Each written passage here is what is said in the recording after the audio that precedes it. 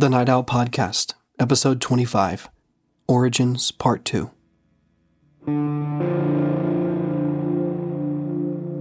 Welcome to the Night Owl Podcast. I'm your host, Stephen Ballou, and this is a place for all you restless spirits out there to tune in and hear true tales of the paranormal. I hunt these stories down, capture them from the mouths of those who experience them, and share them with you, right here.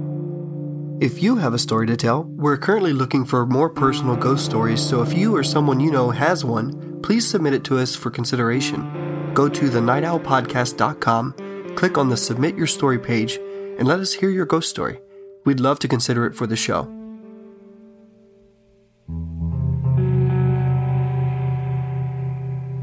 In tonight's episode, I'll be going on a personal quest for the first time on this show. My mission? To determine if the experience that I had around age 11 of the young girl visiting me in my room was in fact a real paranormal experience and not just my imagination. To do this, I'll need to find some form of validation, if any exists, that will corroborate this pivotal experience of mine. Using old audio recorded nearly 2 years ago, an investigation of my childhood home with Sarah and Alexis, interviews with friends new and old, and diving into the recesses of my own memory, I hope I can find some shred of validation for the spirit who visited me in my bedroom and left me fearful of my own home. The spirit I refer to as the girl in my room. Stay tuned. If you're new to the show, a quick note. This podcast is best devoured in chronological order, so we highly recommend that you stop here and begin your journey with us on Episode 1, Ink, Coffee, and Spirits. Before we dive in, we have some relevant announcements for you listeners. Firstly, kicking off on January 2nd, Buenos Aires Cafe and Milonga Room will have a Night Owl Hidden Spirits menu. Just like our menu at the Clay Pit, there will be a selection of unique cocktails designed specifically for our show and the spirits that haunt this lovely cafe in East Austin. Once again, Sarah guided Milonga bartenders on the designs to best fit the spirits and their tastes, and much care and thought was put into the designs of these very elegant cocktails. So be sure to stop by Buenos Aires Cafe starting on January 2nd to try these new drinks. Remember, you're not only supporting a great local business, you're also going to be supporting our show.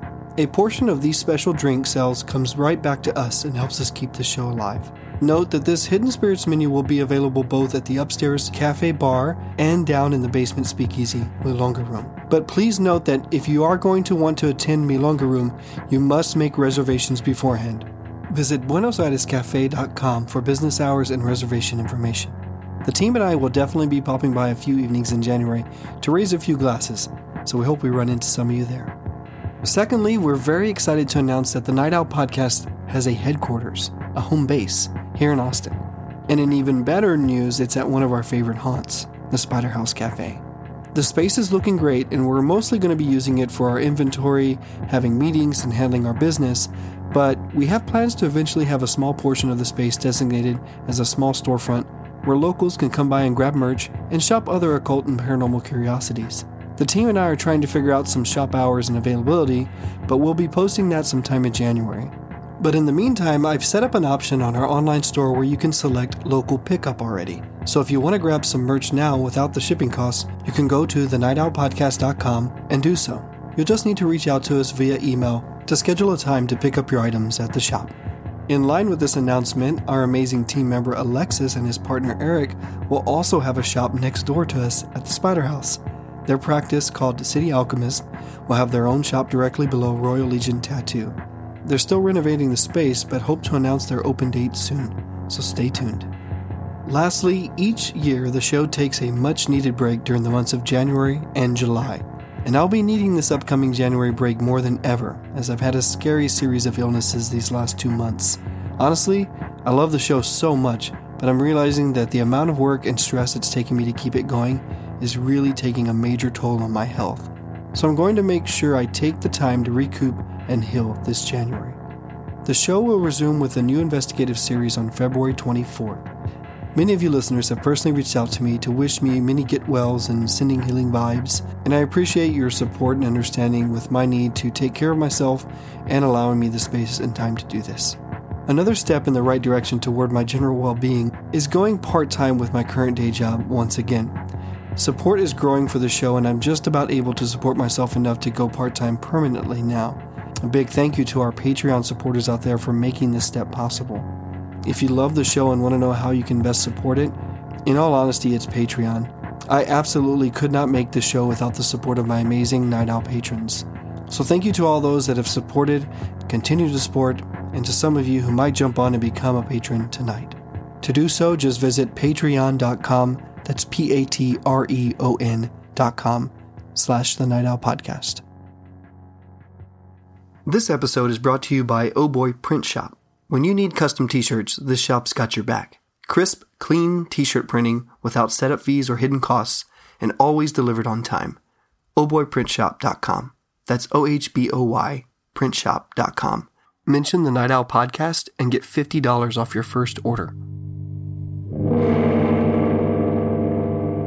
When I was around the age of 11, I had an experience in my childhood bedroom that would haunt me for the rest of my life. A disturbing encounter with the spirit of a little girl who I discovered watching me in my sleep. I had felt her presence before and continued to feel her in my room throughout my childhood. But as most tend to do with traumatizing experiences, I pushed it back into the recesses of my mind. As I grew up and moved out of the house, the thoughts of her only resurfaced when I returned to my parents' house and had to face my old bedroom on occasion.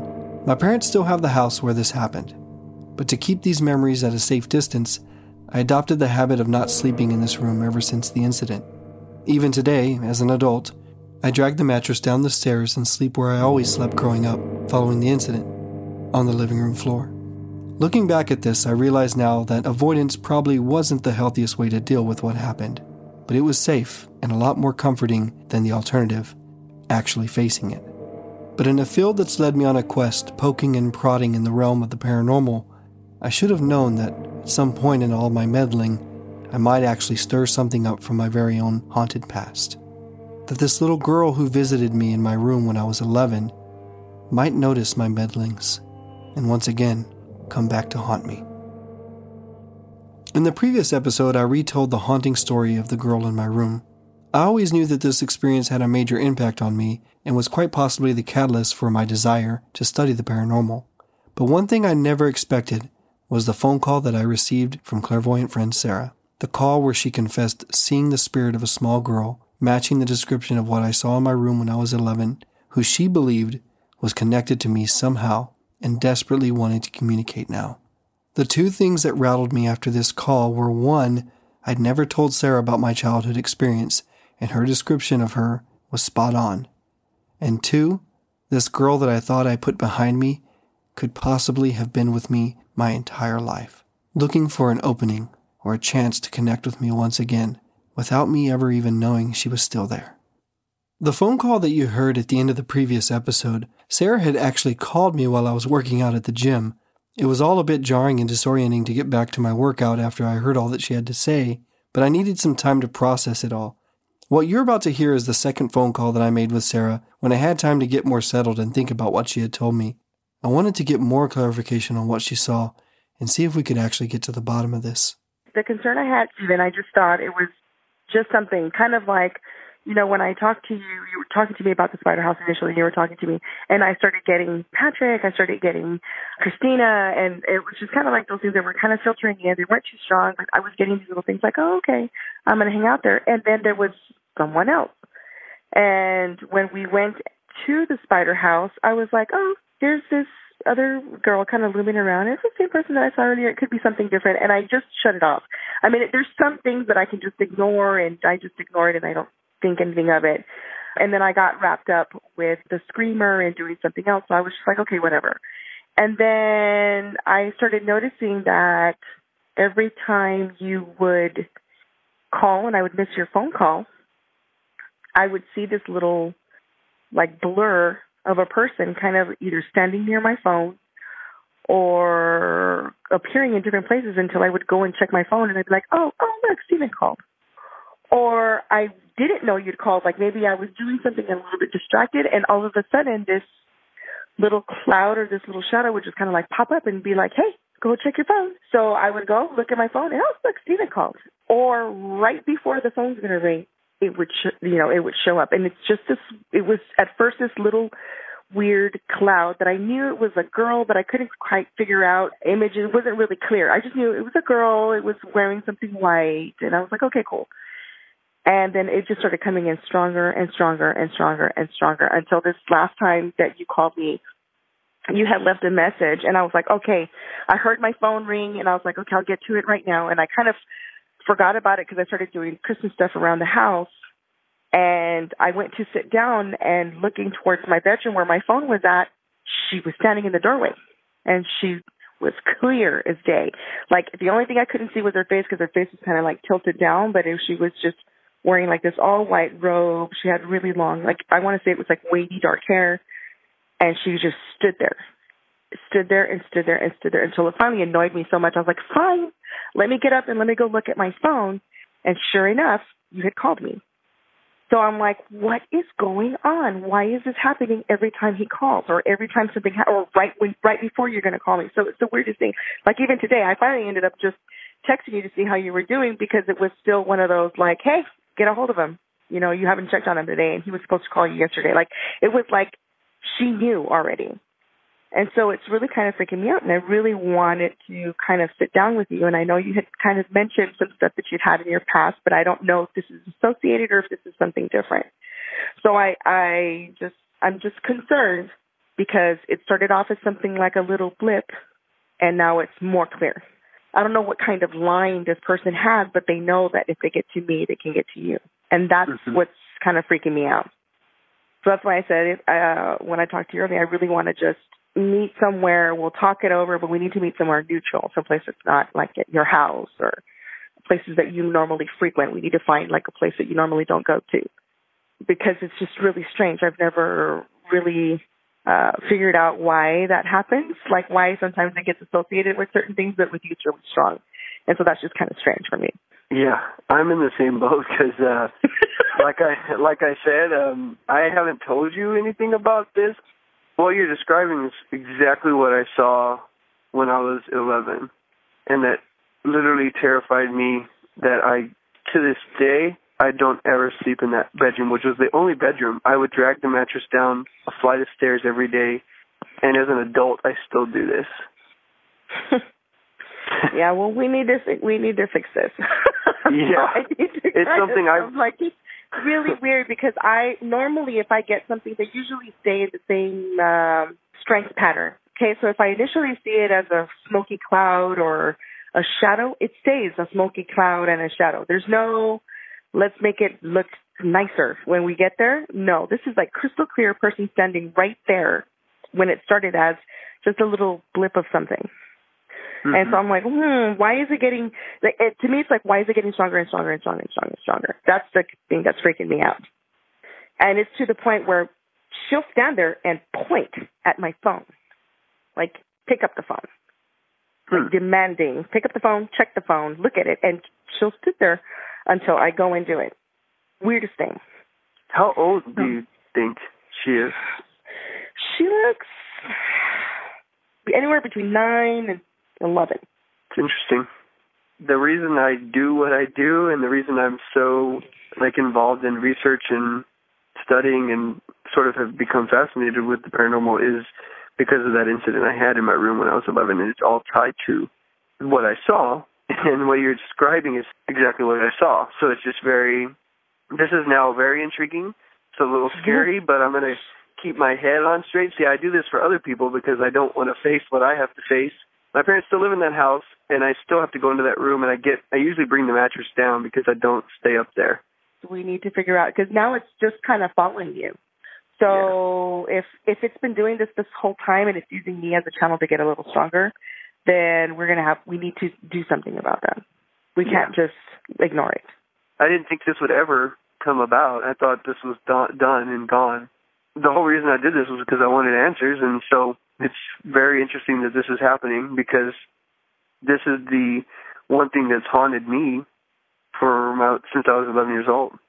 And I still deal with it, you know what I mean? So I'm going to have to go on this journey, and our listeners are going to get to go along with this. I'm kind of going to expose a lot of myself in it, but I guess that's the way it's going to go. Sorry. No, it's okay. That's part of why I did this thing. I'm looking for answers just like everyone else there listening is.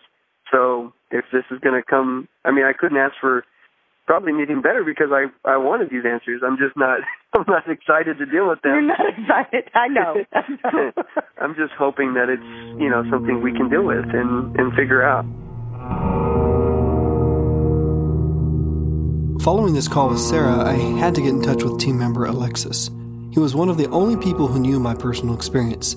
First, I confirmed that he actually had not told Sarah about it either, and then I went on to inform him of what just unfolded on the phone with her. So, you know about my story with the girl that I experienced in my room when I was a kid. Mm-hmm. Sarah calls me the other night. I'm at the gym.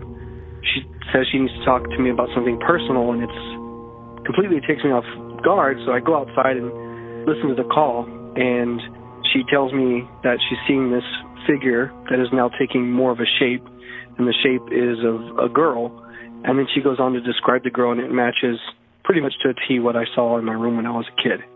And so it was really kind of shocking to me. I still hadn't revealed anything to Sarah, but she wants to meet. She says that this girl somehow wants to communicate, has some sort of pull or draw to me, that she's been following me for quite a long time now, seeing that she might be from my childhood, and that she wants to meet somewhere neutral, not at any place that's personal to me, not my house, not where I work, none of the places we visited. So should we have to go somewhere like a cafe or something and talk? But I'm curious to know, like, what you think about the whole situation, like this spirit, who she might be, how the hell could Sarah have seen her, and like why is she coming to Sarah now? It just kind of all blows my mind. So what are your thoughts and theories on it? The thing that's interesting is the fact that she saw her tells me that this spirit may have not just been like a random passing spirit from when you were a kid. So this was like a spirit that like just randomly came across whenever you basically had an astral projection. So you were projecting, and then the spirit was there. So that tells me that there may be a little bit more to the spirit itself, that it could be possibly like a guide or somebody that actually is around you. But the thing about that is that a lot of spirit guides very rarely are children, because in order to be kind of a spirit guide, you have to have a lot of elevation. And very few like children would have a lot of elevation unless like they were extremely spiritual in their life, like a Native American or possibly like a Buddhist, monk or something along those lines. The other thing that's also interesting is that she didn't see her clear at first. She was just kind of see like a shape of her. And that tells me that the spirit itself was having like a lot of time kind of manifesting. So that also says like that could not be a guide, because guides are pretty strong. They wouldn't kind of dematerialize. They're usually pretty strong and coming forward. We've talked about this before about spirit attachment, and that's kind of what could be going on in the situation, is the idea that like a spirit that is attached to you in some way. Why? I don't know. But that's kind of what I'm getting from what you're saying. Yeah, and then just my confusion too about the whole situation is like after, so many years, if I was 10 or 11 is what I'm thinking I was when I saw her and had this, pivotal experience in my life with the paranormal. You look now and I'm 35, it's, nearly 24 years later. I don't understand, like I've never felt her since, other than like being afraid at my house, obviously. But I'm curious to know, like, is it something the spirit can just like reconnect somehow or another? Is it something that I did? Is it something that maybe Sarah and I got in contact with? What spawned this vision and why she's back, Well, I mean, she could have always been there in some way, shape, or form, but at the same time, it could have been that maybe she wasn't, and just now you're kind of getting reconnected with her through, everything that we're doing now by working more with spirits, working more with paranormal, and she could have been kind of lost in that ether or lost in that other side, and then now she's kind of found you again, and she's drawn to you again. But that's the only thing I can think of, because, I mean, I've been to your house. I've actually stayed there back when we used to do cases with OSS, but I never saw anything there or felt like there was a spirit there per se. So I don't know if it would be so much as attached to the house as it would be kind of attached to you. So at this point, I'm really unsure where this will all lead. And I'll be completely honest, I was very nervous about it all. I'm not going to try to hide the fact that, although it should be obvious, this child spirit is something that evoked fear in me as a kid. So to face her now wasn't exactly exciting or appealing to me. Although I knew if Sarah was bringing it to my attention, in some way, shape, or form, it was important and we needed to address it. So the next step was to attempt to make contact with the child.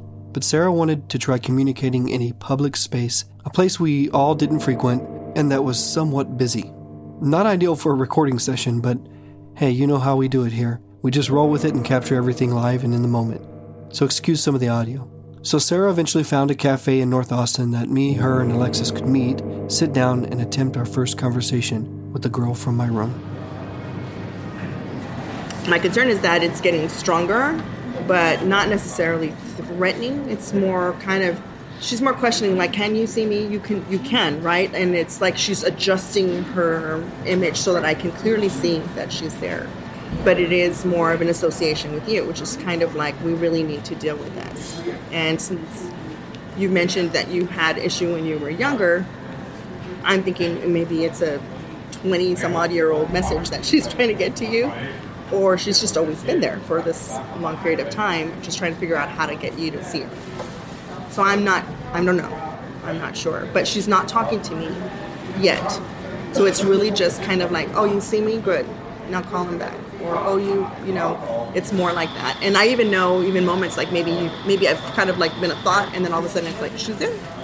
And then later on that day, you'll call me. And I'm like, well, okay, cool. Hey, let me answer the phone. So it's just an interesting thing, but I don't think it's going to be anything bad, but she's not talking to me yet. When she initially came in, it was really just kind of all hair, like a wavy brown, I guess, if you want to say hair, right? And so I was like, oh, okay, cool. It's just like a little face and a little fog. Now it's kind of like she's in a white something, like I want to call it like pajamas or a gown or something like that, just kind of there. She's young. She's anywhere between maybe 9 and 11. I don't know. She could be really thin or small for her age. I don't know. But it's a child. It's not a full adult. So it's like, oh, okay. And she just has this really weird aura of like, oh, like she needs to be seen. And I can't shake that off of her enough to talk to her or to get her to give me a clear image other than your face. So I'll see your face, or I'll see anything associated with you, or, you know, something like that. Something that I already associate with you, like your beard or your stuff. So I've already have like associating tells, and she shows me those associating tells. Other than that, that's all. How about if we try right now? What if I ask a couple questions to you, and if she shows you something? Okay. We can do that. The thing I would wonder is if she's showing you anything about where she's from, or like where it all happened when I had my incident, or anything like that nature. It's home. It's just home. All she's giving me is home. A house, the comforts, the warmth, the window and home. That's all she's giving me. Is there a reason why she's there? That's what I'm wondering. Why is she on that property, or why is she at that house? All right, I know it's Steven. Why? What do you need? Just see me. It's all I'm getting. See. Why did you want me to see you? Why? Hold on, I've got to get past the excitement. Like, she's excited, and I'm getting excited, so I need to kind of like slow it down. Hold on. It's just see. See what? That was too fast. I didn't see that. Can you do it again? Can you at least give me your name, maybe? Some letters, some numbers, something. No, that's Steven. It's a sword, like I want to say like a sword in water, almost like it's just a sword in water. That's all I'm getting. I'm getting a sword in water. It looks like it's on fire, but the water's around it. And then she's just saying, see me, see everything. I don't know. And then just Steven's face everywhere. So I need to kind of like, I don't want to look at him no more. It's a lock. So like a lock. What do? You safe with a lock? A lock? And then just the sword in water. I don't know what that means. Yeah, I'm completely at a loss with those. That's interesting. And I'm just getting eyes, like see everything, see, and windows.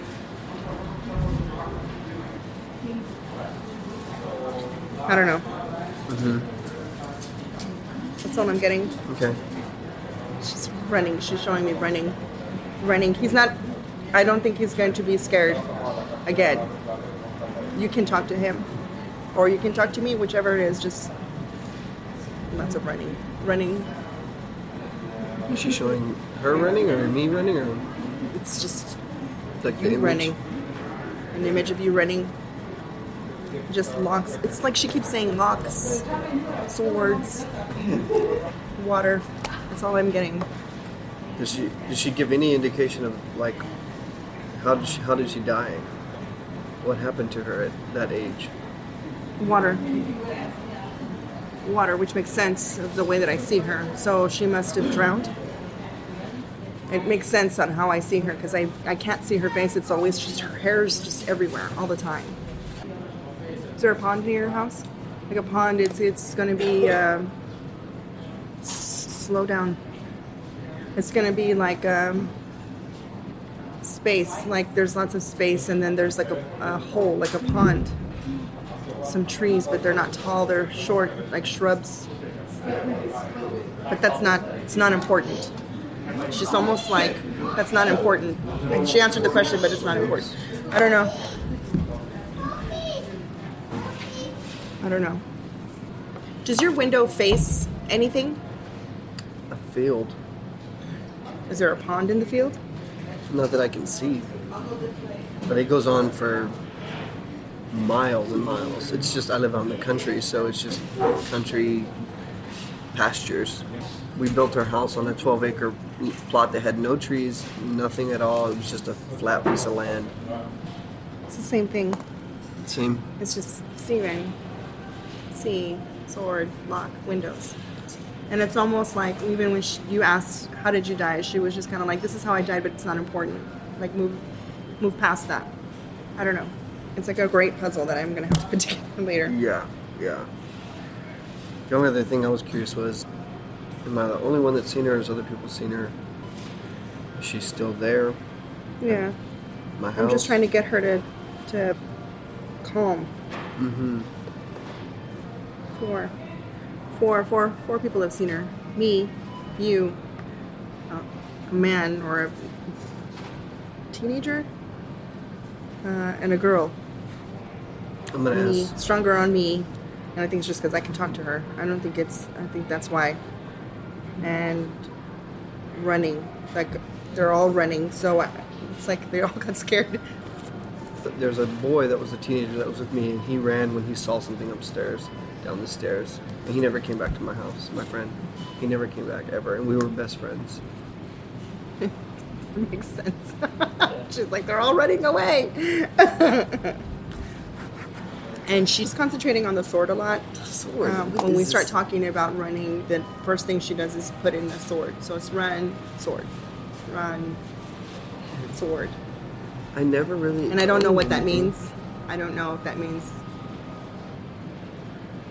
I don't know what that is. Can you show me again? It's like a shield. Shield, swords, and the sword's on fire. She's saying home. Home. She's like, it's a house, sword, shield, lock. It's the same things over and over again. She just added the shield. I don't know what that means. I'm so confused by that. I don't know. And then she's here, right? Mm-hmm. Like, is she doing anything in particular? Is she like... Just standing. Just standing? Waiting. Not doing anything around me or nothing like that? Just standing. And no sense of negativity or malicious intent? Just anxious and excited? I get it. Sword. She really wants to know that there's this big sword. It's like, yeah, sword. It's huge. Every time you think negative, the sword comes in. So I'm thinking she's not, I think she's just safe. I don't think it's, I think she's more like, I know you're screaming at me. She's going to jab my eyes out with these swords. I'm like really upset now. I get it. I get the sword thing. Totally get the sword thing. So I don't think the intent is malicious. It's just, she needs you to see something. Whatever it is she needs you to see, it's at home. That's what it is. Lots of houses. It's at home. Here's the window. There's the window. The window in my house, though? I'm assuming it's going to be the one in your room. Because if that's where you saw you, that's where you sat, that's where you were at, whatever direction you were facing, maybe there's something she needs you to see. The house is available. We can go. That's something I don't like that place. I don't like the room. But I mean, obviously, if she didn't intend to scare me, then I can look past that point, you know? I was 11. Didn't look normal. Looked scary. And literally what I felt and what I understood most of all was that she was dying for me to look at her. Like that bothered me in what happened, is that I didn't want to look at her face because it looked dead. I think you need to see her. I think that's what it is. So she talked about those symbols, man. Like, Yeah. they're crazy. I just don't get it. It's just continuous over and over again. Sword, fire, water, lock, and shield, over and over and over again. I mean, obviously I did a lot of research online, but it's just so weird. And it doesn't seem to match. If you look at it, a lot of it is biblical, it feels like. A lot of it has biblical significance. But there's also, I'm sure more symbolism in the occult and maybe metaphysical world with those symbols. But what's weird, too, is that it's so ancient. And this spirit is a child, and the child didn't look like from, medieval times or anything of that nature either. So sword and shield and things like that don't seem to line up. What were your thoughts on all that? Like, just talk about that whole conversation with Sarah at the cafe that we met her at. Well, the thing about the symbols, I mean, they're old, they're ancient, like you said, but you have to remember, if this girl is, let's say, from pioneer times, she doesn't have points of reference to reference. Like, she doesn't have television references to reference from. She only has maybe book references. So book references could be things like, old tales of the medieval, knights, or old fairy tales and things like that. So that's kind of where she's getting her symbol references from. So it wouldn't be surprised me if that, kind of why that correlates together.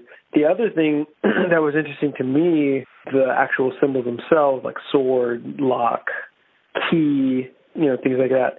Those are like protection symbols, like a sword is protection. I think at one point it was like a sword with fire, or a sword on fire, which is like the flaming sword of St. Michael. It's a big symbol of protection. Locks are a symbol of protection. It's either to keep things in or keep things out. So those are all interesting to me, because that's kind of what she's saying.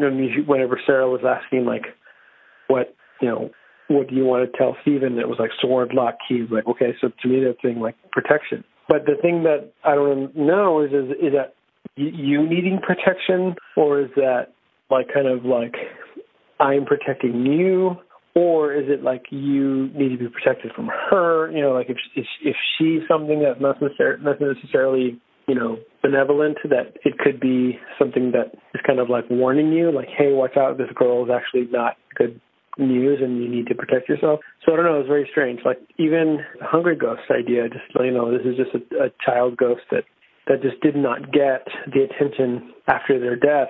And so because of that, she would just kind of like act out. And that's the reason why she's there. It's just to kind of get your attention, because she didn't get it in life. So those kind of things are all very interesting. But at this point, it's really up in the air. I don't know very much about who this spirit is.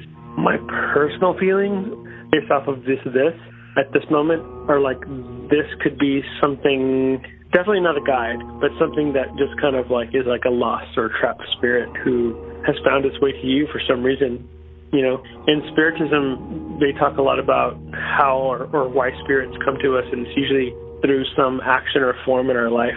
Like, for instance, let's say you went through like a really bad childhood and there was a child spirit who was killed by an abusive father. That spirit may latch on to you because you're going through a very similar thing, and they're kind of there to either help you or because that's the only thing they recognize is that energy.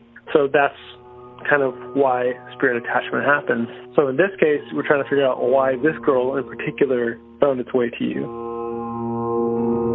Following my calls and conversations with Sarah and Alexis up to this point still left me scratching my head over this. I even researched those symbols online until I got a headache and had to go to bed, Nothing was clicking, and I knew I was going to have to expand my search outside of online resources if I was going to make any headway on this case. Sarah expressed that she wanted to visit my childhood home. I wasn't thrilled with this, but I knew that it was the next step that made sense. But we couldn't get down there right away. We had to coordinate our schedules to make the road trip, so it was going to be a few weeks before we could travel down to Pawnee together. So in the meantime, I decided to re-listen to the audio recordings of the phone calls with Sarah, Alexis, and also our trip to the cafe. And in doing so, two things popped out at me. Leads that I wanted to follow. Sarah had said something that intrigued me at the cafe. She said that the little girl told her 4 people had seen her. Me, Sarah, a young teenage boy, and a young girl or woman. I had a very good idea who the young boy might be. My best friend growing up was AJ. And like I mentioned earlier, there was one day that I recall him seeing something upstairs near my room and getting so scared that he ran out of the house. And I want to say that this incident was in fact close to the same time I had my incident. We were best friends in elementary and middle school. However, we had to go to separate high schools, and from that day on, we completely lost touch with one another. And now, I had no idea where AJ was. No clue what city he lived in or how to even get in touch with him. I tried all social media outlets, but it seemed AJ just didn't have any. I badly wanted to track him down to see if this memory of him seeing something upstairs was true, and not just another fuzzy memory that could be my imagination. I felt that if this could be validated, it could be another tiny step in the right direction for us. My last-ditch effort to find AJ was to send out a few Facebook messages to buddies that we all went to school with during our time in Pawnee. To my surprise, I got a response within the hour. And before I knew it, AJ had gotten word that I was trying to reconnect with him, and we were put in touch. I was so anxious to catch up with this old friend, but I was equally excited to know if my memory of this experience he had was in fact true. Here's what AJ recounted for me. So we were in middle school, and we were best friends. I used to go to your house all the time. That day that I was there, we were playing a game with a tennis ball on your stairs. I think we would throw it up at each other or something. I'm not exactly sure what it was. I remember seeing something, a shadow, like next to me, like by your room. And I just know I got scared really bad. I wasn't sure what it was. It looked like a shadow of something. I couldn't make it out what it was. It just frightened me. I ran down your stairs, frightened, and I think after that, I don't even think I ever went back to your house again. It frightened me that much. It really did scare me. I remember it because that's the only experience I've ever had like that. I've never experienced anything else like that, and it scared me bad. So anytime anybody brings up ghost stories, that's mine. That's what I tell. And that's the only one that I have. Maybe if there's something like I would experience that, I may take it differently. But at that time, at that age, I was scared. And I don't see how else I could have reacted other than being scared, seeing what I saw. Wow. So it was true. My memory is in fact serving me right so far. AJ did see something that scared him up near my room. Scared him so badly that he didn't come back to the house anymore. But I don't blame him. That feeling is familiar to me, because I never wanted to sleep in that room ever again after what I saw. I didn't even like being upstairs, for that matter. This call with AJ was huge for me, because it was very validating. But after this, I was left struggling with the information that Sarah was getting from the spirit. The imagery that the girl was showing Sarah seemed to be very positive and protective. Both Sarah and Alexis were still being cautious, but they felt that she wasn't malicious, and that she was just connected to me somehow and wanted to communicate with me and only me. But I remained wary of this child's spirit, mostly because growing up, following my incident, I met someone else in my life that would truly ignite my interest in the paranormal. His name was Mike, and he happened to be my new best friend's father. At the start of 8th grade, shortly following AJ's incident, a new student arrived to our sleepy little town in South Texas. I want to keep his name private, so let's just call him Seth. Seth would become one of the best friends I'd ever make, and we've remained close even to this day. But back then, in 8th grade, I started hanging out with Seth a lot, like an insane amount a lot. It got to where almost every weekend we were staying over at one of our houses. And during summer break that year, I was pretty much living at Seth's house. Watching horror movies, drawing comics, listening to heavy metal, and stuffing our faces full of pizza rolls. But don't worry, the story is relevant. Where things got really interesting was one night at dinner. Seth, his dad Mike, mom, and two younger sisters would sit down and have dinner at the dinner table. And this particular evening, something would happen that would stick with me for the rest of my life and is one of the defining moments that led me to pursue the paranormal. We had all sat down to enjoy Seth's mom's amazing Cajun cooking. I was sitting on one side of the dining room table. To my right was Seth, and to the left at the head of the table was Seth's dad, Mike. We were just eating, chatting, having a casual dinner, when all of a sudden Mike's hands let go of the fork and knife that he's holding, and they crashed loudly down onto his plate. He looks frozen, stiff, like something just startled him. My eyes see that he's trying not to make a scene of it, but I notice something else. Every inch of his arms and exposed skin of his neck and shoulders are covered in goosebumps. And these are intense goosebumps. It literally looked like the thousand strands of hair on his body were trying to be ripped out. But what happened next made things even weirder. His wife, Seth's mom, simply said to him quietly, "Are they back?" And Mike nodded gently. His face was stern and didn't look very happy. He turned his eyes to the dark hallway leading to their bedroom. He stared down it for several seconds, then eventually shook his head and grabbed his utensils and started eating again. I sat there watching, but making sure that Seth's parents didn't notice how much I was paying attention to what just happened. I looked over to Seth eventually, my eyes bulging, trying to ask him without saying, "What the heck was that, dude?"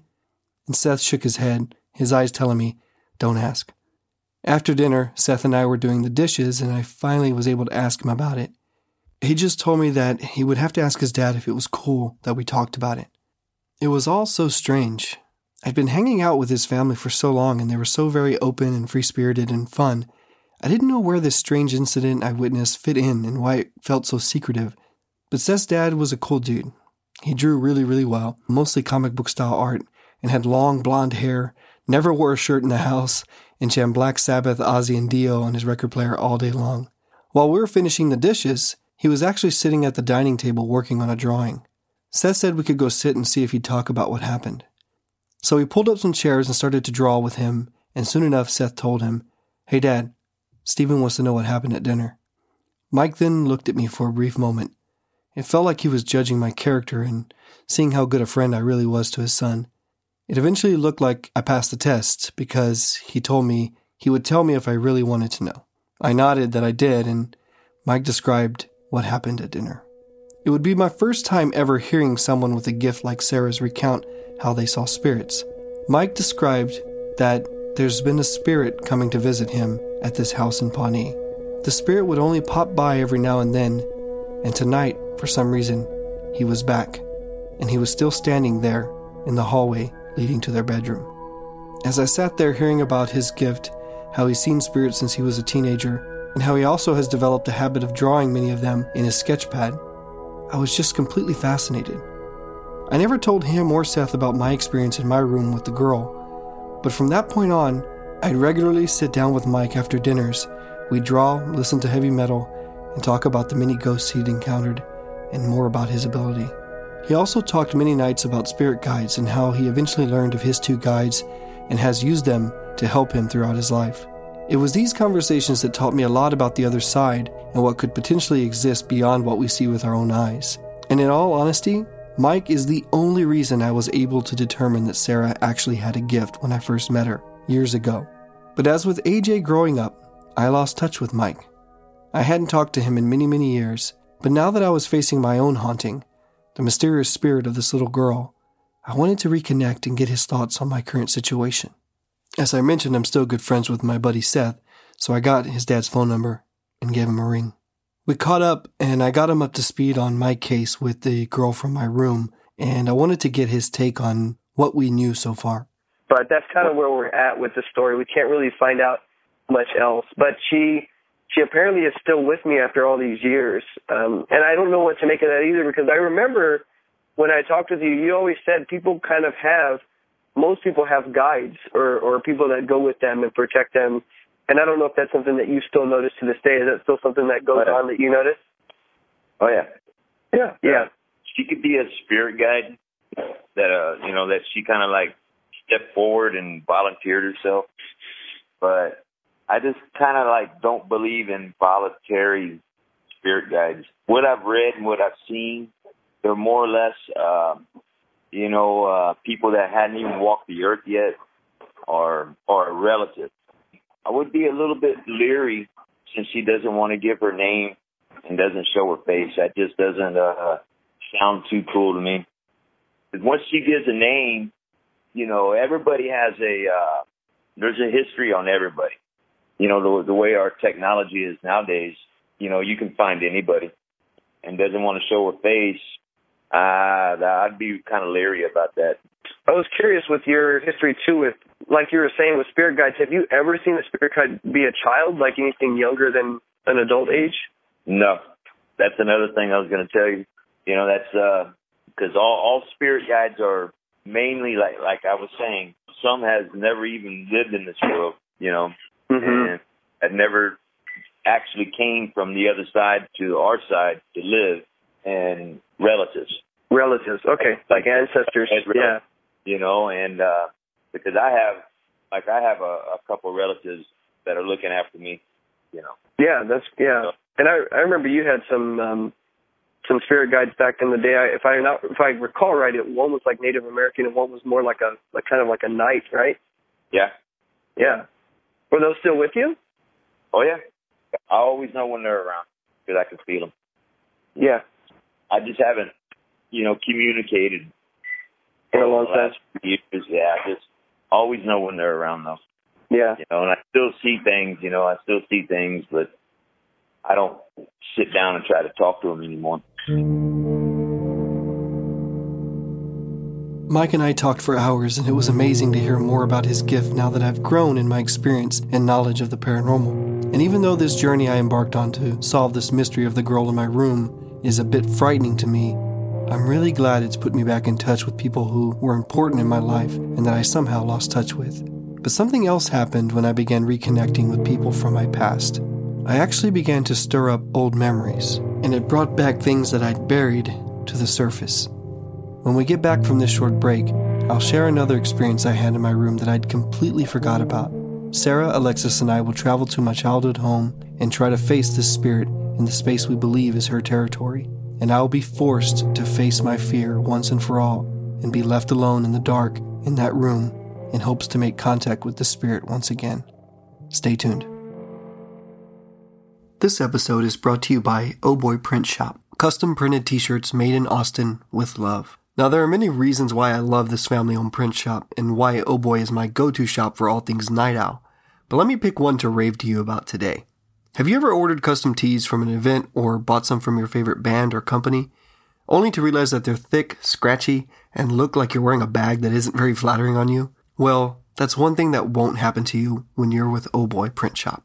They offer a variety of t-shirts to provide the right choice to meet your needs. I myself prefer comfortable, slightly fitted tees that look and feel awesome enough to wear every day, either by themselves or under a throw-over shirt or sweater. Oh Boy Print Shop helped me pick out a tee that fit those needs, and honestly, when I open my closet in the morning, I skip all my other tees and go straight for the Night Owl shirt because it's the most comfortable and flattering tee in my entire closet now. Oh Boy's aim is to provide you with the options that help you get the product that meets your every need. So, there's no more need for hesitating. Order your first batch of custom printed tees with Oh Boy Print Shop today, and you'll be in great hands. Plus, now you can get $50 off your first order by simply mentioning the Night Owl Podcast. So what are you waiting for? Visit ohboyprintshop.com. That's OHBOY printshop.com. As I said at the beginning of this journey, I'm looking for validation for the experience I had when I was 11. But what's considered validation when you're investigating a supposed paranormal experience? Is it physical evidence? Is it multiple eyewitnesses? Is it historical research that points to a death or tragedy? Is it someone with a psychic ability describing something no one else could know about? Or is it the sum of all the things I just mentioned? Well, in doing this show, one thing I've found validating is the sum of evidence. And most of the time, it's not physical evidence, but more so the multiple corroborating testimonies, Sarah's insights that align with said testimony or historical data, and then personal experiences. The difficult part of this case is, not only is it personal to me, but when the incident occurred, I was completely alone. But when you look at how Sarah was able to call out what I saw without any prior knowledge, and now we have confirmed that my friend AJ did in fact see something strange upstairs near my room that frightened him, I'm starting to gain some small sense of validation for what I experienced and saw that will back up this idea that there is a girl in my room. I remembered another big event. After graduating college and moving to Austin from Corpus Christi, one day Alexis and I decided that we wanted to explore my personal haunting. This was maybe 10 or more years ago. So we took a trip down to Pawnee and met up with my cousin Clint and decided to do a long EVP session in my old room. We didn't have much happen that night, just a few bumps and creaks that could have just been the old house shifting. But when we played the audio back, we discovered 2 unique captures. Alexis and I had completely forgotten about it, so I got him on the phone because I wanted to get his recollection of what happened that night. We did do an EVP session in my room in the early stages of beginning our paranormal research group, the OSS. Can you kind of walk us through that? Because I want to hear it again about the experiences that we had doing that EVP session and what we picked up after listening to the tape. Well, this is in the early days of the Occult Sciences Society when we were just kind of starting out, and you had told me the story, and we decided to go to your house to investigate. And I think your cousin Clint was there, but it was 3 of us, and guys, and we were in your bedroom, and we were asking questions with a very old digital recorders, and we asked a few questions like, who are you? Why are you here? Why did you scare Stephen? Stuff like that. And in one of the recordings, when we played it back and listened to it, of course there was a lot of nothing. We heard this voice. It definitely sounded feminine. It didn't sound like me, you, or one of your cousins. The first response was kind of mumbled. It was kind of like just like a quick response to something, but it kind of trailed off. But the second response that we heard was very loud and clear, which was when she said, "What?" And one of the things that I always tell people, like how to tell the difference between a real EVP and like something that maybe somebody had picked up, is tonal and like inflection, the way the voice sounds. If you say "what," like "Hey, Stephen," you say "what," that's normal. But if you say "Hey, Stephen," and the reply back is "what," like that kind of response, which doesn't sound like a normal tone or inflection, that's usually an EVP. And that's exactly what it sounded like. It was kind of like quick, like a "what?" It wasn't necessarily like a question as much as it was just like a statement of saying "what." Yeah, and then we lost the audio, right? Yeah, I mean, that was so long ago, and that was on an old computer that's long gone from now. And I thought I transferred all the old OSS files, and I have some of our old, like, early EVPs, but no idea where that one is. I think that was even before we were, like, full-blown OSS. I think we were just kind of, like, starting out. As Alexis had mentioned, we lost the audio, and it's killing me that we don't still have this file, but I can remember it clear as day now. In the first capture, we heard a female voice mumble a full sentence, but it was inaudible. Too hard to make out a single word that was said, but it was strangely a female voice mumbling in a room with just us, 3 guys. The second voice that we caught was incredibly clear, and it was a loud whispered, "What?"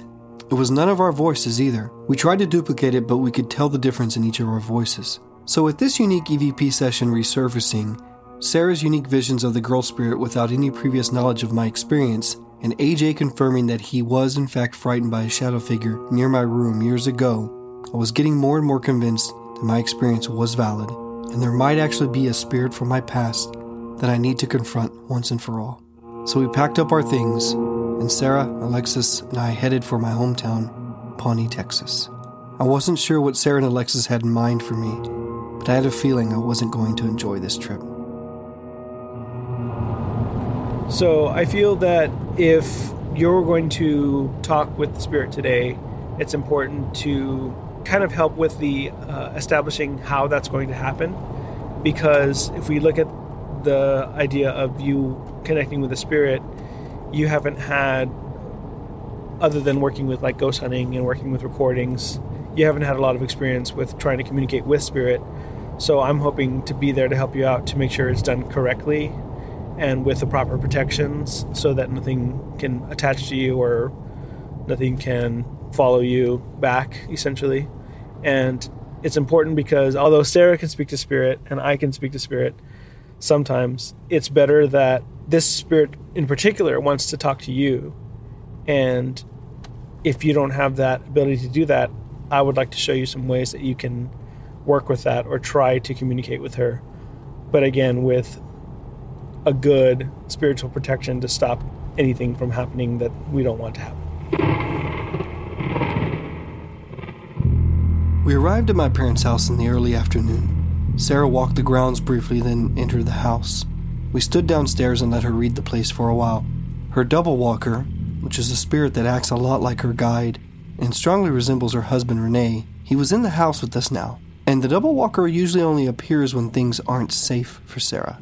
So I was a little nervous to hear that he was pacing around my house, and Sarah was just waiting to see what he would do. Eventually, she said it appeared that things were safe, according to him, and she began to share what she was picking up. So on the way up here, I was drawing a lot of windows, getting a lot of swords and fire. I still don't know what that means. But not a clear picture of her, which is really weird because everything else is coming in very clearly. So I think that's a little odd. I'm still getting the see, like see me, look at me kind of feeling. Yeah, he'll come up there later. Still a lot of focus on Stephen. Still a lot of focus on the sword. I don't know what the sword means and this lock. But she's waiting for you. I'm ready. Let's go look. Sarah was getting much of the same. The sword, the shield, the lock. But she was saying the girl was waiting for me upstairs in my room. So we made our way up there. Did you do a lot of work while you were in your room? Did you spend a lot of time in your room during the day? I did do a lot of like drawing and stuff like that. Like that was my pastime. Artwork, creating stuff, and then homework. Yeah, homework I would do in my room. Like, you don't seem the stressed out type, right? I'm very stressed. Are you really? Yes. You just look calm on the outside, I guess? Yeah, definitely. You can talk to Tal about that. She always tells me I'm just way stressed out about everything. I keep it private, though. Somewhere you were younger, you must have been in some kind of an accident. Somewhere by yourself. So you were somewhere by yourself where you picked her up. She keeps telling me she's the sword. I don't know what that means. You know what that means? And you saw her once before that day she scared you. Okay. The second time you saw her, she scared you. She didn't mean to. It was... Okay, with the swords. Stop it. She's the sword. And then it's just like you in different stages. You in different stages of your life. Like you when you were little. You when you were a little bit older. You kind of look the way you look now, but different. And then later. And like really weird. Like it's going through like these really strange episodes of time periods in your life. It's like almost she's saying, I've always been there. I'm always there. Yes, Stephen does a lot of work. Yes, Stephen needs to calm down. Stephen, I don't mean to scare you. More eyes, more swords. She's like, I just want you to see that I'm not going to hurt you. She's showing me how she died. So she drowned somehow. She has a lock. The lock is hers. The lock is like at her feet or around her waist. But that has nothing to do with you. That's not important. Not important. Okay, it's not important. The most important image is the sword. It's on fire. It's in her hand.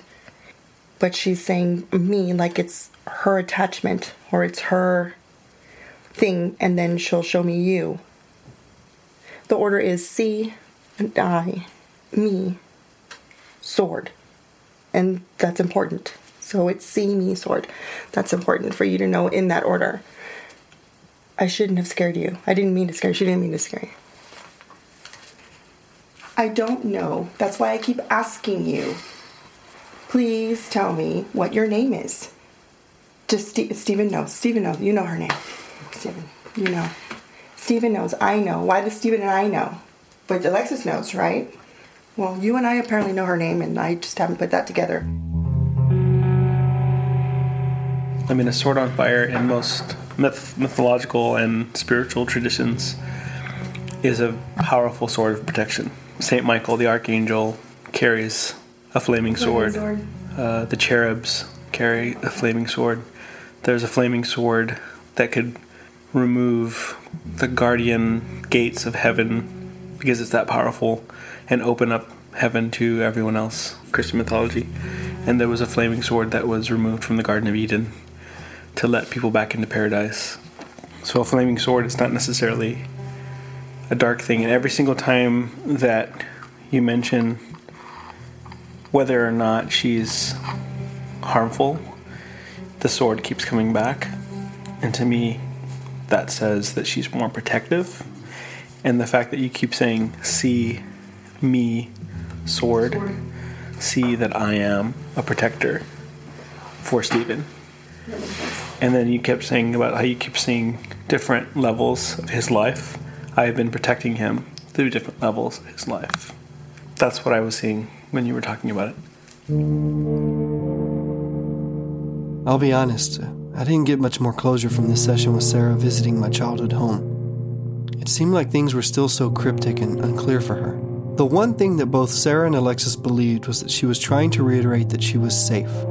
Sarah was getting that she was sorry for scaring me, and Alexis caught on to the fact that every time I would question her safety and her intentions is exactly when Sarah would report the imagery of see me sword. And Alexis's interpretation of this was that she was trying to say that she was my protector. She was safe. The only thing I could do now was isolate myself in the room, and after all these years, attempt to open up a space for communication between me and this mysterious girl who's haunted me my entire life. A lot of the times when spirits want to come talk to us when we're not sensitive is the dream state, or right between the dream-wake state. And there's only one way to replicate that, which is through meditation. So what I'm suggesting is that you go to the room and we would do just a basic meditation to get you on that level, and you would literally open yourself up more. And I will have one stone for you that will help, which is an obsidian stone, which is also known as the smoking mirror in the Aztec Mexica tradition, which can help you see the other side, essentially, which you could use as something to look into, or you could just hold it. And is there anything I can do to protect myself before we do this? Well, before we start, we'll do a nice basic cleansing and remove everything. And then afterwards, the same deal. Okay. All right. Well, let's do it. Alexis performed a cleansing ritual for me to protect me from any negative energies or spirits, but to allow positive interaction with the child spirit if her intentions weren't malicious. We then made our way up to my old bedroom. Oh, man. So, with meditation, it's about trying to put yourself into that relaxing state. So, let's start with just a basic, really simple exercise. If I can guarantee you that if you keep doing that and you keep getting to that state, you'll just be putting yourself into a meditative state, and you can listen, and you'll hear words. You may even see pictures or see drawings or something. Mm-hmm. And then you can also use the stone, which you can also just hold in your hand, or you can look into the stone and see if you get anything. Okay. But this is perfect lighting. Okay. All right? All right. Okay, this is me alone in my room with the stone that Alexis gave me. I'm going to try to kind of relax and meditate and see if I get anything.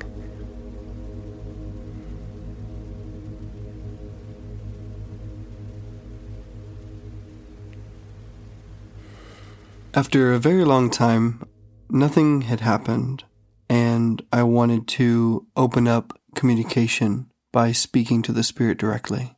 So I started a final EVP session in my room. Just note that the pauses between questions was much longer.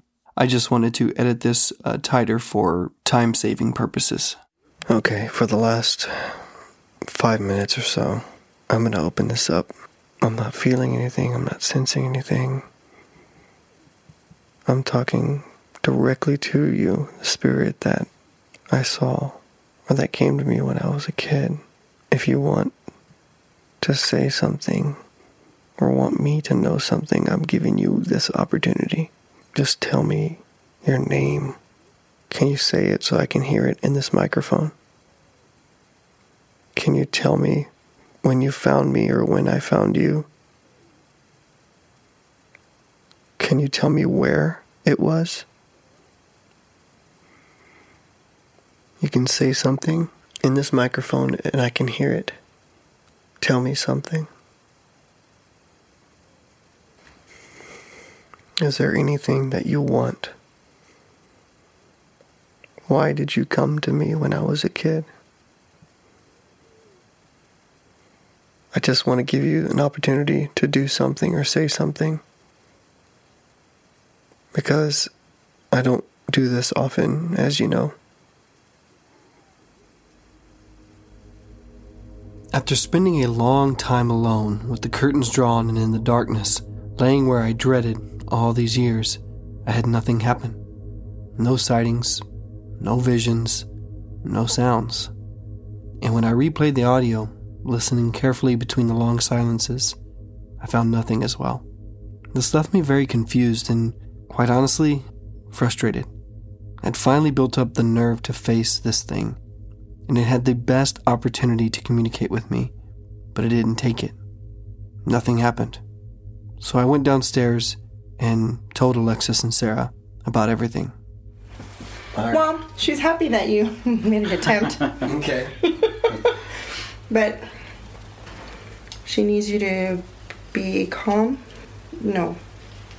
Calm down. Mm-hmm. Calm down. Okay. And again with the C, still same thing. See me sword. See me sword. Okay. All right. I think she just, she's what it comes down to for me, what I'm getting or picking up. She's something that attached to you at a very young age. She obviously reached some form of enlightenment before that. So, and she's protecting you. And I think that when she scared you, she didn't mean to do that, and so she feels bad about it because she is a protector. And protectors don't scare. And so she's trying to show you, like, no, I'm just a protector, like, don't be afraid of me. And you still are kind of afraid of her because of what you saw. But it's weird because very few times do we ever see our guides in that way. You know what I mean? I mean, you may even have a gift that you don't know about. Before even starting this case, I knew it was going to be a difficult one for me. Not only because it was personal, but because I somehow knew deep down inside that the story wasn't going to have closure, or at least the closure that I was looking for. But the story didn't end here. While finishing up at the Clay Pit case, Sarah opened up to me about some changes she'd been noticing pertaining to me, the girl from my room, and a new male spirit she started to notice around me. We had gone to your parents' house, and gone there to see if we could get in touch with her. And then, time went by and I started seeing that new spirit that it's a male spirit, but he knew you and he gave me that, oh yeah, I know. And, he was a younger spirit. For some reason, it was the way that he's coming across was like it's a friendship, and he almost knew you. When he appeared, the girl couldn't talk to me anymore. She would try to send me messaging, and it was like getting cut off, like the message wasn't coming all the way through. So I would get half pictures or finished pictures, and then when I tried to concentrate on it, the picture would go away, and then he would be there, like the male spirit. So then when I would see you again, I would just see him. She was kind of like in the background, and I thought, oh, that's a little odd, but nothing. It just kept volleying back and forth like that for a few weeks. So there was a really big thunderstorm, and storms like that for me are nightmares, because all it is just energy swirling around the place. So in kind of like a half sleep state, I couldn't settle down, and when I opened my eyes, I saw that same male spirit kind of leaning over me to kind of tell me, oh, everything's going to be all right, we're going to be okay. And it was a really weird, like, the feeling that I had was not like urgent or anything, but it was just, I was just pumped up full of energy. And when I looked away from him, I saw all these other people, including my own guides and the girl. So they were talking to her for a little bit, and then he again kind of reassured me, like, oh no, everything's going to be okay. And then they all just left with her. Like they just took her someplace. I don't know what they did, but they all left with her, including my own guides, because I had to wait a couple of days before my guides actually came back. So I was like, what just happened? And yet that male spirit that's there is still around you. Every so often I'll see him, not as often as I used to see her, but then I haven't seen her since. It's been a long time. I don't have any theories as to what happened. It's just really strange. It's almost like you just swapped out guides, maybe, or like she just left and he stayed. So suffice it to say, I was still very confused at this point. This new incident where the girl from my room was taken away by a room full of ghosts in Sarah's house happened sometime in the spring of 2018. And at this point in time, I was slammed in trying to finish up the Clay Pit edits and move on to our next case, the Spider House Cafe. But I'll be honest, I was somewhat relieved that Sarah was no longer being troubled by the girl and I could move on and refocus my attention on the show and my life. But I still somehow knew that this wasn't the end of her story. Jump ahead to 2019. We're on season 3 and I'm trying to kick things off right. My gut tells me, tell your story, Stephen. The listeners have been asking for it, so let's give it to them. So I crafted what you've heard thus far and honestly was worried about where this was going to end up, knowing that I had no real closure for this story, the mysterious girl from my room, or myself. But as I began re-listening to the audio, piecing the mystery together as I always do, I was inclined to dig deeper, as often is the case with stories like this. I just didn't know where to look anymore. Quite honestly, I'd hit a dead end, but one person I should reach out to did come to mind. Veteran psychic Elaine Ireland.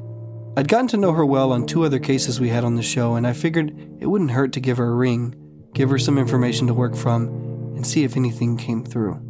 Disclaimer, I did detail everything that I experienced to Elaine, and I just wanted to get her impressions on everything that I knew up to now. So everything you're hearing, she did have previous knowledge of what I experienced in my room when I was a kid. You know, I've never understood why spirit thought that they had to scare the crap out of us by manifesting in a way that is traumatizing, especially as a kid. And they'll do that when they could appear as a pink unicorn and get just as much attention. But some of them insist on not only appearing in a horrible way that traumatized you, but in several different ways, and it's the same energy. They're getting your attention. What some of them don't realize is that that's shutting you off rather than encouraging you to stay aware and reach out. The first thing I picked up when you were talking was that it was a double image.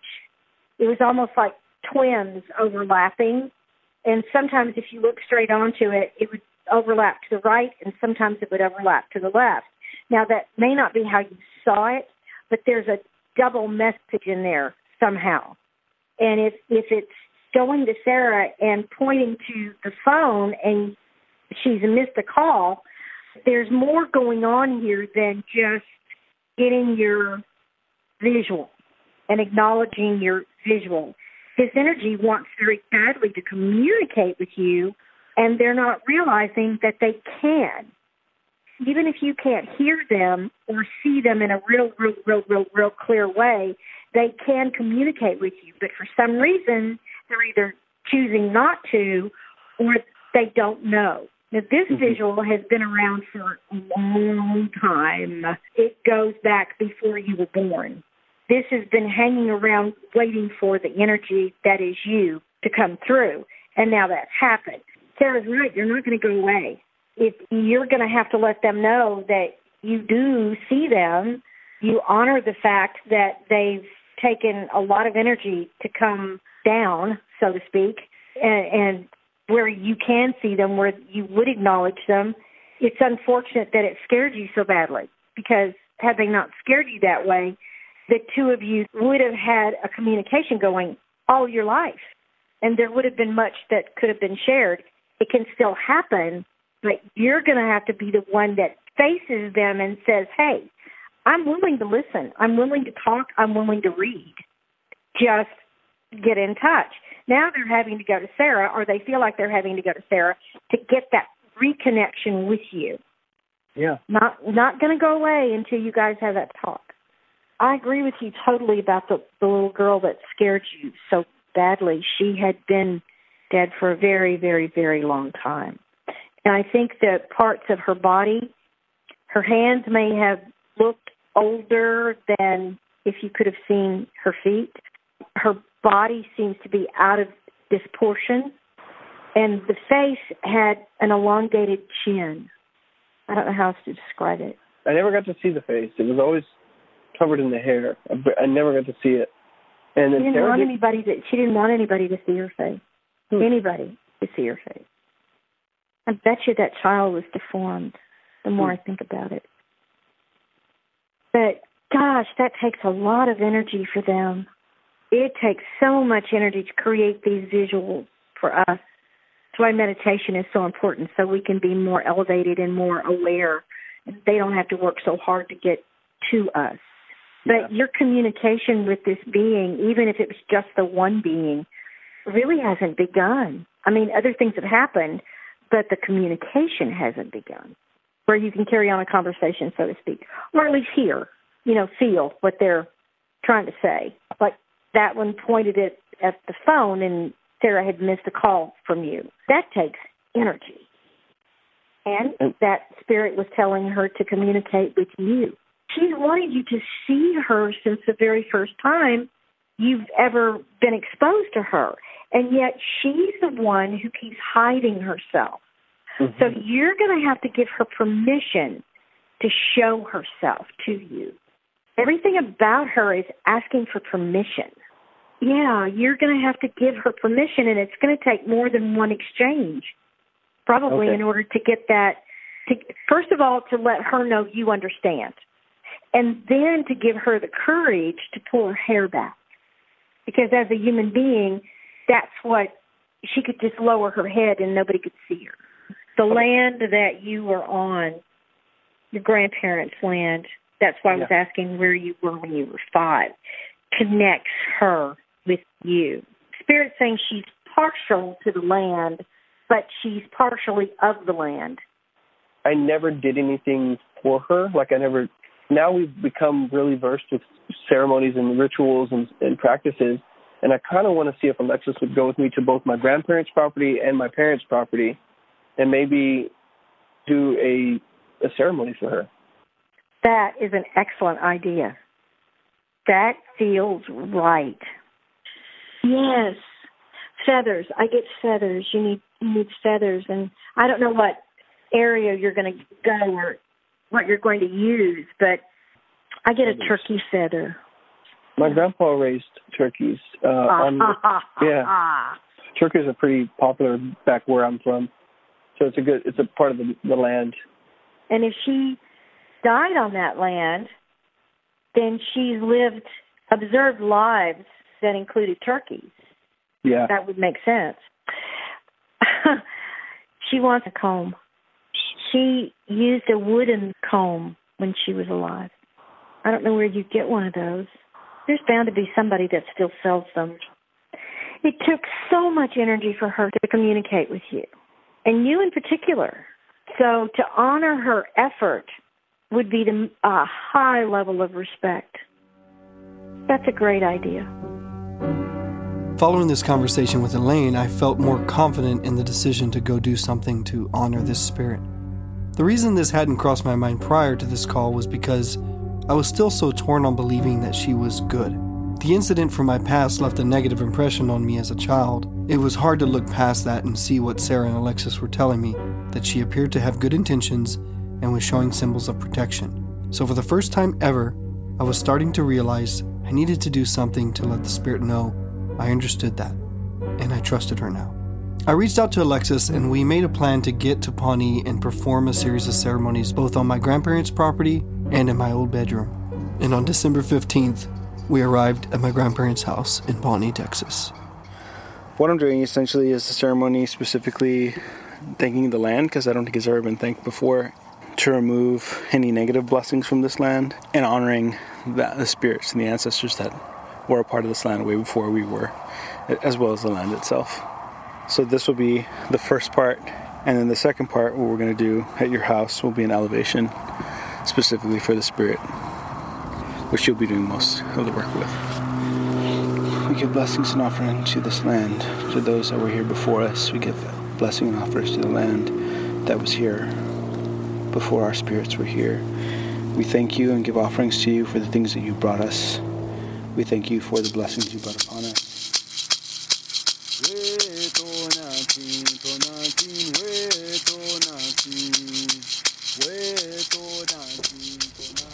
Alexis and I are in my old bedroom preparing for a ceremony. I'm sitting at my old desk with my back facing to the room, and Alexis has prepared maybe an altar of sorts with Palo Santo, agua florida, wooden comb, turkey feather from my grandfather's ranch, and 6 small glasses of water and 1 big glass of water and a white candle.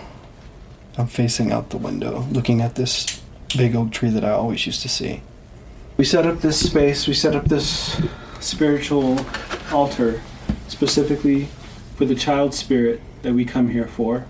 We offer this light and elevation to you as a blessing to you, so that hopefully now that you've moved on and you've been to the other world and the other side, you have that light that you need, that is necessary to bring you the elevation in order to communicate correctly with Stephen. Bring forth that peace and that light and that elevation to the spirit so that they can move forward with their proper communication. Show their true message to Stephen as it needs to be said. As the spirit itself has asked for, we have brought the wood comb and turkey feathers as an offering of blessing. We also offer a piece of the land as an offering and blessing, the land from which you may have come from. And we offer light and elevation. Now is the time for just communication. So just to sit for a little bit and open yourself up to the spirit to allow her to come forward. And if you see anything, feel anything, hear anything, see anything in your mind's eye, just say it, no matter what it is. Say it out loud. Mm-hmm. I sat here at my drawing desk facing the window for quite some time. Slowly, imagery started to come to me. I'm going to cut the verbalization of this imagery to be tighter just to save time. Just want you listeners to know that these images didn't come to me as quickly as they sound in this edit. See a tree. Child running across a field. Like siblings playing. Laughing. Whispering. Secret. The name Sarah. And now see like a shape. Kind of a mass that keeps forming. But it doesn't take shape. It's surrounded by, it's hard to tell, like a greenish light. And it keeps moving. I'm not getting much else. Well, I did a reading before we left to find out like what kind of ceremony we need to do, and the first thing that came up was to say that we needed to do an offering to the land, which we did at your grandfather's place. And the second part of the ceremony, it said to work with the ancestors and offer elevation. So what we did is what we would call an ancestral elevation, but in this case she's not an ancestor, she's a spirit, so it was a spiritual elevation where we offered light and water, and we basically did like a short form version of a misa, which is a mass that we would do, a spiritual mass to open ourselves up to speak to spirit. But what we did instead of opening ourselves to speak to all spirits is we're just opening up to this specific spirit. So we offered elevation first so that she had that elevation to come forward, and then we opened it up so that you could speak to her directly. And so what you did essentially was opening yourself up as a medium to try to speak with the spirit directly. So the whole time that you were getting images, I kept getting some images as well. Mostly I was seeing some country images, some like land images, so that tells me that maybe she is related to the land. But one thing that really stood out was I kept seeing what I could only describe as feathers. It kind of looked like an axe, but it was made of feathers, which I thought was kind of weird. And then I saw her face, and she did have a slight deformation of the face, but it was jarring, but not jarring to the point where it would scare me. It was just jarring enough to be like, oh, okay, that's maybe the reason why she's hiding her face. So I encouraged her to, even though she was ashamed of her face, to still find her way to come to you. And then you were saying things like, I'm seeing a girl, I'm seeing family, you said something about a secret, I think, or you heard like whispering and a secret. So I think that she still has some issues about trying to reveal herself to you, but that's all I got. What I ended up seeing was, I saw her doing this. Like she was telling you something? Yeah. I kept seeing like that, but then I kept seeing like running in the field, come. Okay. But I thought I saw her running with siblings or kids her own age. Other people. Yeah, and I didn't see anything in the face, but it was not, like I said, I can't get any details really. Yeah. But the weird shapes, things, I couldn't tell if that was just my eyelids being closed and things nothing moving. was moving in front of the window. I know, and it was like constantly swelling and reshaping and swelling and reshaping, and there was a green aura around the shape, but it didn't take a shape of anything. It just kept being like amoebas type movement. And when that was happening, I was like encouraging her, like show yourself to him, show yourself, like don't be afraid, And I think she still has a lot of growing to do, and so she's not able to fully show herself just yet to you, but I think she was trying. Okay. I think that's what those shapes were. Alexis and I left Pawnee feeling very positive about this trip. We actually did something to address the spirit and possibly elevate her to a point where eventually she may be able to deliver this message she wants to deliver to me. But on the drive back, I reflected on more of this case. I thought back to all that had happened revolving around this girl from my childhood bedroom. And more of the puzzle started to come together for me. As I mentioned before, I was going to have to dig within my own personal memories on this case. And sometimes, when you have an experience such as I did as a kid, you don't always want to confront truths that may in fact be slapping you right in the face. In the days that would follow this road trip, I'd come to find more clues to the unsolved mystery from my past, and eventually believe that I actually got the message that this girl has been trying to tell me my whole life. But first, let's uncover the new discoveries that I made from my old recordings and new phone calls. First, a surprising new lead came in the form of an old conversation that I had recorded with my mother-in-law over a year and a half ago. Visiting my in-laws in Arlington one weekend many years ago, my mother-in-law had, in passing, mentioned that she saw a little girl around me. I knew my mother-in-law was a very spiritual woman, and I figured that she might have just had a vision or something. She called her my daughter, so I didn't quite connect this incident with the girl from my room. I didn't have children, nor had I lost any, so we didn't delve further into what she was seeing this weekend. But months later, I took my recorder up with me and documented what my mother-in-law was seeing. Keep in mind that at the time of this recording, I hadn't begun investigating my own personal case yet. So a lot of what she said didn't fully click with me yet, but now, more involved in this case, hearing everything I'd heard from Sarah, Alexis, Mike, and Elaine, when I re-listened to this audio I recorded last year, a lot more clicked. I see a little girl. She's around, I can tell, about 7 or 8 years old. And then she wear the white dress. Right now, what she said, she wants you to know her well. And she said, you saw her, but you're afraid. She says one time when you sleep and she tried to pass over your face like this way. You sleep, but like not really go to sleep, and she tried to do that and look like she play with you on that. That's what she said, But I'm curious to know, do you see how old I am when she did that? Around 11, 12, about that times. And okay, now I saw that look like you hit on the ground. And then she come and then she use her hand to hold your head under. She tried to protect you. Rehearing this audio, and my mother-in-law describing me having some sort of accident where I hit my head, and this girl spirit came to my aid, stirred something in me. I began thinking about something that Sarah told me when we first walked up to my old bedroom during our first investigation. I'll replay it here. Somewhere you were younger, you must have been in some kind of an accident. Somewhere by yourself. So you were somewhere by yourself where you picked her up. And now a memory of an accident I had when I was younger was surfacing. Just before this incident where I saw her happened, I was probably 10 or just turning 11.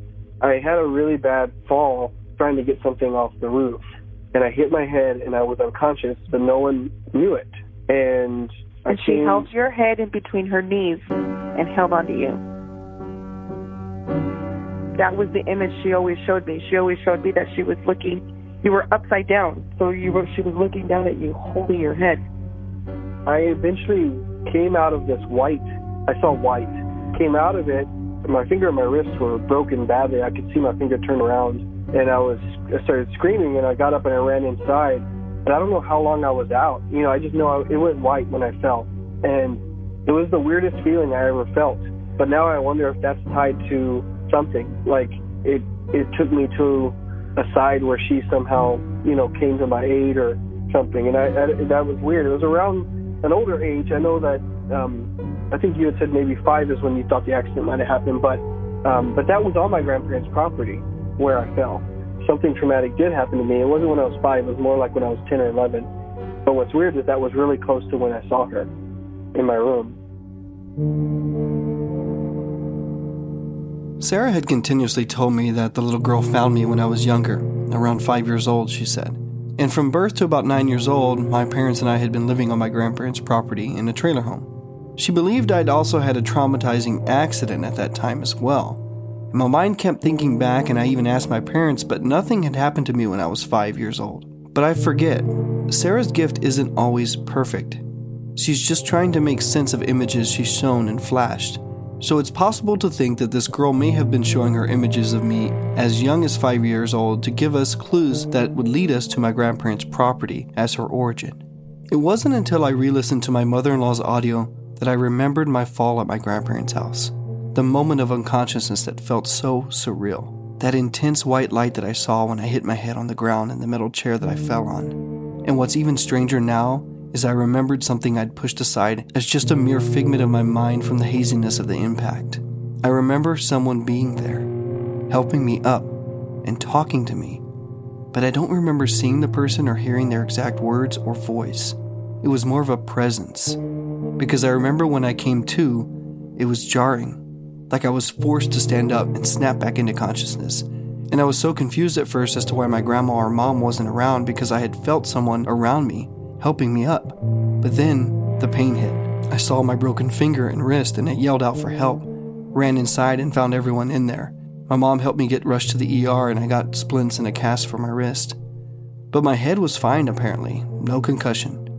But there was a nice little cut where I broke the flesh on the back upper left side of my head. I still have the scar today. So Alexis did a ceremony out there specifically for her, and then we did one at my house in my room where I sat at the window looking out the window. I communicated, it opened up again, and I got some information, but it was very subtle and weird. I'm not sure if it was just my imagination or if it was real. You know what I mean? Yeah. But I did get the name Sarah, and then I saw a bunch of kids, mostly girls, playing out in the field. And then the one that I thought I saw was like laughing and waving to me to come join them in the field. And then she looked different though. She didn't look scary. So that's the only thing that was really different for me. She didn't look quite the same, but she looked like completely like happy and normal. Whereas the one I saw in my room was a lot more eerie and unnerving for some reason. That's what I saw when we did the ceremony in my head. When we were constantly asking her name, remember how she would never answer, but she would just tell me, "Oh, well, you guys both know my name." Mm-hmm. Remember that? Mm-hmm. So it's really weird that we did. We both knew her name. So it was really funny. Yeah. And that name came to us in a unique way. I had thought of that name first. And I said, no, I know that name a lot. So I was like, I know a lot of people with that name. So I just made up a new name. Mary was what I was going to call you, I think, or Maria. And then you were like, no, I don't like that name. And then you suggested Sarah, and so I was like, well, I was thinking Sarah, but I thought it was too common in my family, so I didn't want to use it. But we used it. And it was funny because that was the first name that came to my head before you even said that. You know, we run away from things most of the time because we don't fully understand them. And I think the more I search for answers in this field, the less I run away from what happened to me when I was 11. And even though there was no definitive piece of evidence or shocking discovery that proved exactly what this experience in my room truly was, I still feel I've reached a certain level of closure with this experience within myself. And even through all my efforts, I never physically got to see the girl from my room again or hear directly from her what it is that she urgently wanted me to know. I honestly feel in my heart that I got the message, because I feel she delivered it through my recordings, through my friends, and through editing this episode. There's one other story I had forgotten about. It happened sometime in the winter of 2017, prior to our clay pit investigations. I had had a particularly rough day where one bad thing happened after the other. It was especially intense that day because I remember I had to go straight from work to the gym to sit in the steam room and try to calm down. While in the steam room with my headphones in, I got an incoming call from Sarah. So I step out into the locker room to take the call. I don't record it because it's just not an ideal place to do so, but when I answer the call, the first thing Sarah says to me is, "Are you okay?" I responded with a lie. "Yeah, I'm fine. What's going on?" Sarah then tells me that she was getting bombarded by my girl to pick up her phone and call me right away. She felt that something was wrong. I then admitted to Sarah that I in fact had a really bad day and was at the gym to de-stress. She told me that the girl was just really concerned and wanted Sarah to check in with me. I thanked Sarah and I told her that I'd be fine and I was just going to finish up at the gym and call it a night. This is before we'd gone on any investigation into this case with my girl, but looking back at this call, it brought all the other moments on this journey together for me, finally, and it painted a clear picture of what this girl from my room was trying to tell me. Listen to these next couple of audio clips from our time investigating this case that seem to have more significance to me now. What did she show you because you did mention some stuff about, you asked me if I was stressed or... Yes, she's worried, but the way she expressed it was like, I could see you, like, it's like you, but with a vibration, and that to me always means stress or, like something's wrong with that person. I don't know how to explain it. When I see people, I can see it also. I can see when they're kind of like there's a vibration of anguish or something in them. I can see it, and that's what she's showing me. So that's why I'm like, oh, he's, and I thought, well, it's kind of weird because you never really look all stressed out. So, but you said, yeah, you're like super stressed all the time. And so she's like, okay, so she's worried about that. I'm worried about the whatever's stressing you out. And then she said something about working a lot, or what did she show you? You working. Like I could see you like huddled over doing something or doing something else. And it was like the speed of which you were doing it, like you were trying to do multiple things at the same time. It was like Steven's over here, Steven's over there, Steven's over here, Steven's over there, and you were bouncing around in different places, like here, sitting here, laying down, sitting down, standing up, sitting here, moving there, going here. So she was showing me, he's everywhere. He's everywhere. He did a lot of stuff. He was always doing a lot of things. So you never really stilled enough, I think, for her to be able to reach out. And the only time I think he was still was he was asleep. That's why probably that was the advantage she had to come and talk to him. So I think the reason why she keeps giving that message of see me sword, flaming sword, is her way of saying see me protecting spirit, because the flaming sword is a symbol of protection. So I'm just your protector. Don't be afraid of who I am. And another thing I find interesting is in order for you to communicate with her, you have to meditate and relax and put yourself in that state, which is something you don't normally do at all. And it's something that you should do. And she even kept telling Sarah, like, he needs to calm down. He needs to bring himself down. So maybe that's her way of saying, like, you need to meditate more. You need to bring yourself down more because you're too up here, and help yourself get back to that level. A lot of spiritists believe that when you have a ghost experience, it's because a spirit is trying to give you a message. And so in this case, it was like that was your experience. Your experience was her kind of telling you, bring it down, come back down. Which, if you think about it, the actual experience you had makes sense because you were literally up. Now, the only thing is why you would have that experience at such a young age, unless maybe something traumatic had happened in that sense or around that time. But now more so than ever, she's telling you, come back down.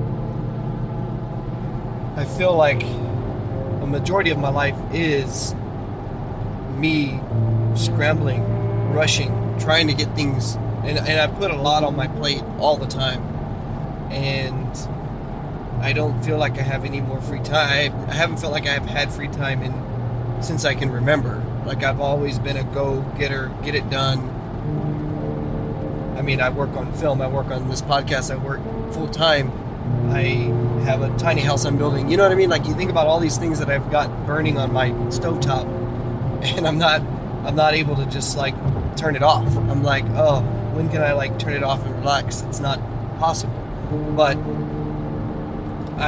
it's interesting to hear her telling Sarah that she described that, seeing me doing all this, like going everywhere, working a lot, and telling me I need to calm down, because I do feel that. Part of me also is so driven that I don't want to give up on all these things I love, but how do I find that balance, and how do I get back down from what she's saying I'm doing, like to calm down?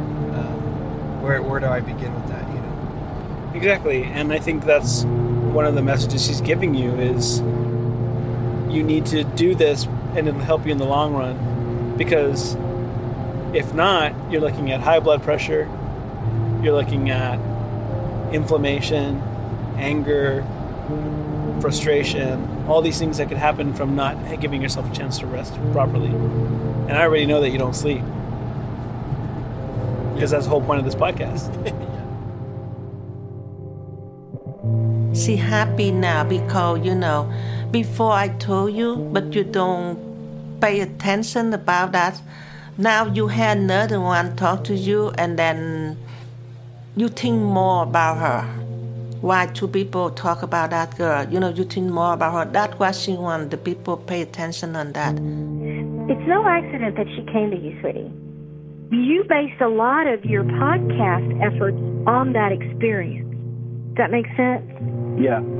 So there was more than one reason for her to connect with you. She helped to create a curiosity and a respect for the paranormal. And not everybody can do what you do. Not everybody has the wherewithal, the drive, and in your own way, the lack of fear that you go through while you're doing your investigative work. That takes courage to do that. If you can face what you faced with her at a very young age, you matured very quickly into the metaphysical world. So she gifted you with that. Ancestors took her away to help her and to leave you be. But the more you're by yourself without her, the more work you do, the more you dig into solving her riddle, which, by the way, you will solve, little bit at a time. And as she comes back over the next 10 to 15 years, you will find her to be calmer, more mature. It was perfect timing. And there's a reason why they do things like that. And they'll work with her on the other side. There's training, there's calming, there's grooming. It's a form of grooming. And that's why I say when you connect with her again, she'll be different. She's already done everything she needed to do up to this point, to get you to this point. I know that that is not your last communication with her. You'll have more throughout your life, but now they will be more mature and less frantic, more calm, because your ancestors took her to help her, but also to clear the path for you out of fear. The ritual will help, but once you actually recognize her effort and you can communicate with her freely, the easier this work will be for you to do, and the more of it you will be able to do that's even more complicated than what you've ever done now. And that you have her to thank for that. The journey I took to face my own fear and confront the girl from my room turned out a lot different than I expected. I went in nervous and scared to deal with this presence I encountered when I was 11 years old, and have emerged from this investigation beaten, battered, and exhausted. And it's all my own doing. Because if I had just opened up my mind to the possibility that this girl from my room could potentially have good intentions rather than bad ones, I might have gotten her message a lot sooner. She appeared to Sarah when I was at my worst, stressed, not sleeping, working endless hours to maintain a full-time job in this show, and she continuously tried to tell me what I needed to hear. And at the close of this case, the reason this episode took so long to come out was because at the end of November, I got really sick. It was the 2 years of endless sleepless nights, tight deadlines, and eating poorly that came crashing down on me like a ton of bricks. My immune system took a nosedive, and I've been battling colds, viruses, ear infections, eye infections, and I have even lost partial hearing in my left ear. It got so bad I've been to 9 doctors in the last 30 days. But don't worry, although I'm still fighting through my 3rd round of sickness this month, I see a light at the end of the tunnel. I don't think it's a coincidence that this all came together at the close of this year. Because this new year, I'm going to focus on myself and my health. I'm going to make better decisions with managing this show, and I'm going to finally make the move to go part-time with my job. Don't worry, Sarah. The girl from my room, Sarah. I hear you loud and clear. I'm going to calm down, and thanks for looking out for me.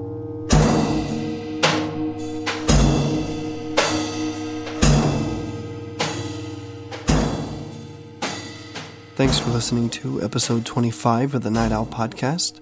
A reminder that the show has a month-long break in January, so there will be no new episodes released next month. We will, however, be rolling out a ton of exclusive new content on our Patreon page, so if you aren't a Night Owl patron, go to patreon.com/The Night Owl Podcast and become a part of our amazing supportive family for as little as $1 a month. Our next investigative series will drop on February 24th, so stay tuned for that.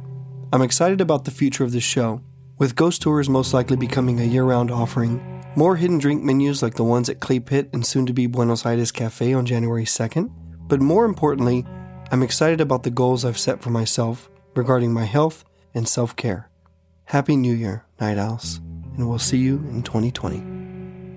I'd like to thank my team, Sarah, Alexis, and Franklin for going on these crazy adventures with me, Nicholas Fair and P.D. Wilder for your talented musical contributions to the show, Jennifer for keeping us organized and on schedule, as well as assistant editing, my dad, Sam, for his historical research assistance, Alex for his help assistant editing, and my very supportive wife, Tao, for sticking with me all these late nights and long hours, and for taking amazing photographs on every case.